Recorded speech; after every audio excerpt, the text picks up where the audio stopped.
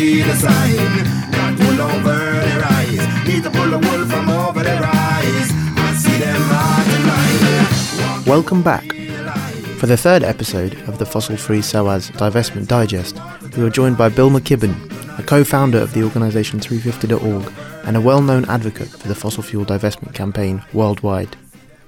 Since 2012, 350.org has been taking on the oil, gas and coal industries with great success by highlighting their questionable links to educational, religious and government institutions. In this interview, Fossil Free SOAS' Julia Christian met with Bill to discuss how to bring about climate and social justice. So the first thing that we would like to know is, can you tell us a bit more about your role personally in the divestment movement? Well, I wrote the article in Rolling Stone that's kind of been credited with helping get it going. I took some financial data that these people at the Carbon Tracker Initiative here in London had done, which demonstrated that the fossil fuel companies are now kind of rogue companies. They have 4 or 5 times as much carbon in their reserves as any scientist thinks is safe to burn.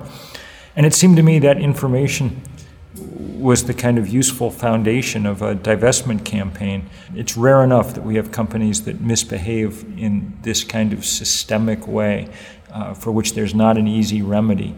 And so we set out to launch this campaign first in the States, then across Europe and in Australia. And we'll be moving on to Asia soon, but in those places it's going great guns. Why do you think divestment is an important tool in the fight against climate change? Well, normally if you have a company that's doing something wrong, there are remedies well short of it.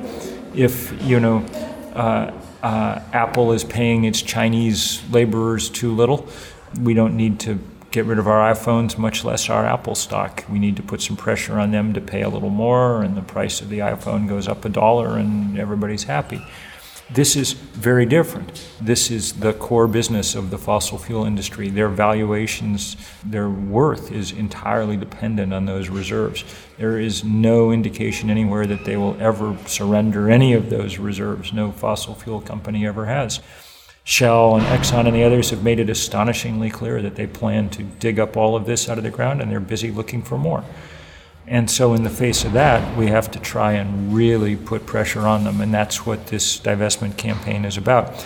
We're not going to bankrupt them. We are going to politically bankrupt them.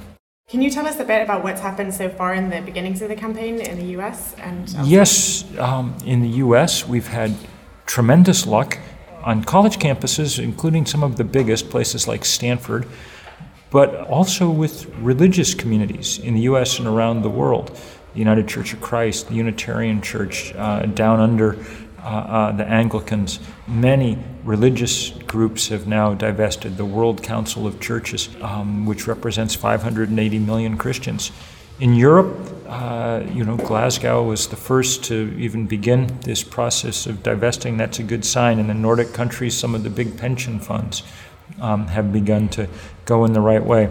I think that the biggest boost probably of the whole thing came last month in New York when the Rockefeller Brothers Fund announced that they were selling their shares in fossil fuel companies. They're the first family of fossil fuel, the original oil fortune.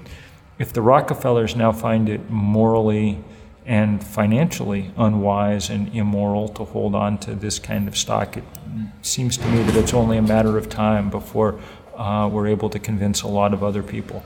But it'll take a lot of work. Some of it'll be done, with nice negotiations, and some of it'll be done with sit-ins and protests and people going to jail. Last night on BBC Newsnight, you said that movements are a different kind of currency to the money of the fossil fuel industry. Can you elaborate a bit on that for us? Well, the fossil fuel industry really has all the money on earth. I mean, I'm just a Sunday school teacher. I'm no theologian, but I think they have more money than God, probably. Exxon made more money last year than any company in the history of money. We're not going to match that.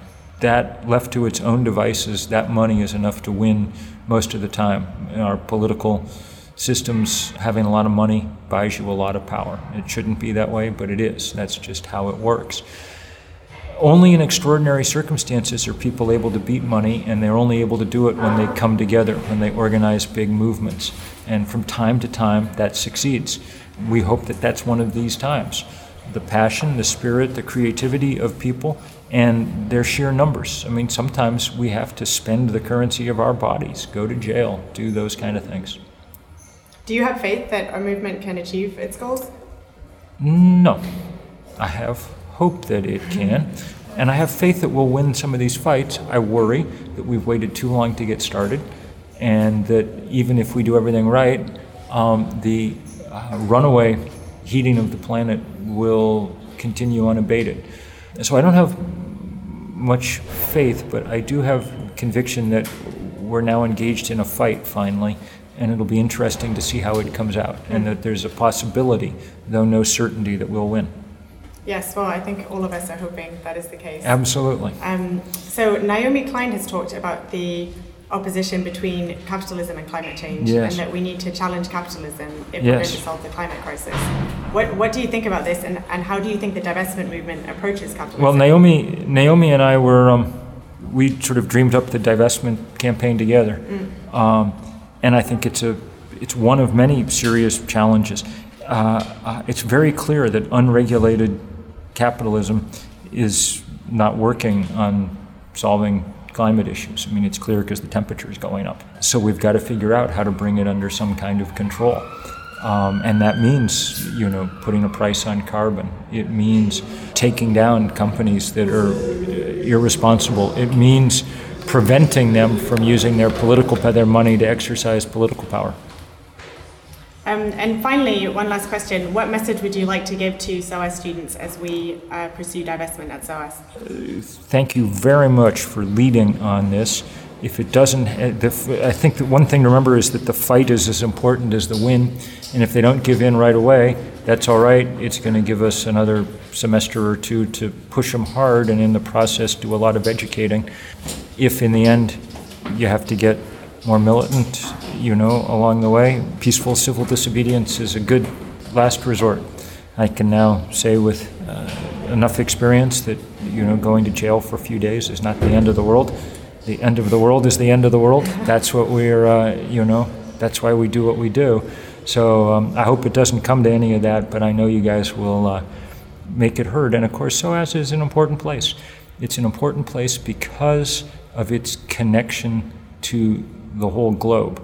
They don't call it global warming for nothing. This is the first truly global issue that the world has ever faced. And so it makes great sense that at a school that has long prided itself on its global view and global vision, this would be a priority. Some do not see the sign, not pull over their eyes, need to pull the wool from over their eyes, and see them right. Join us for the next instalment of the Divestment Digest, and we'll be speaking with an activist from Colombia about the impact that the mining company BHP Billington has had on his community. Thank you for listening.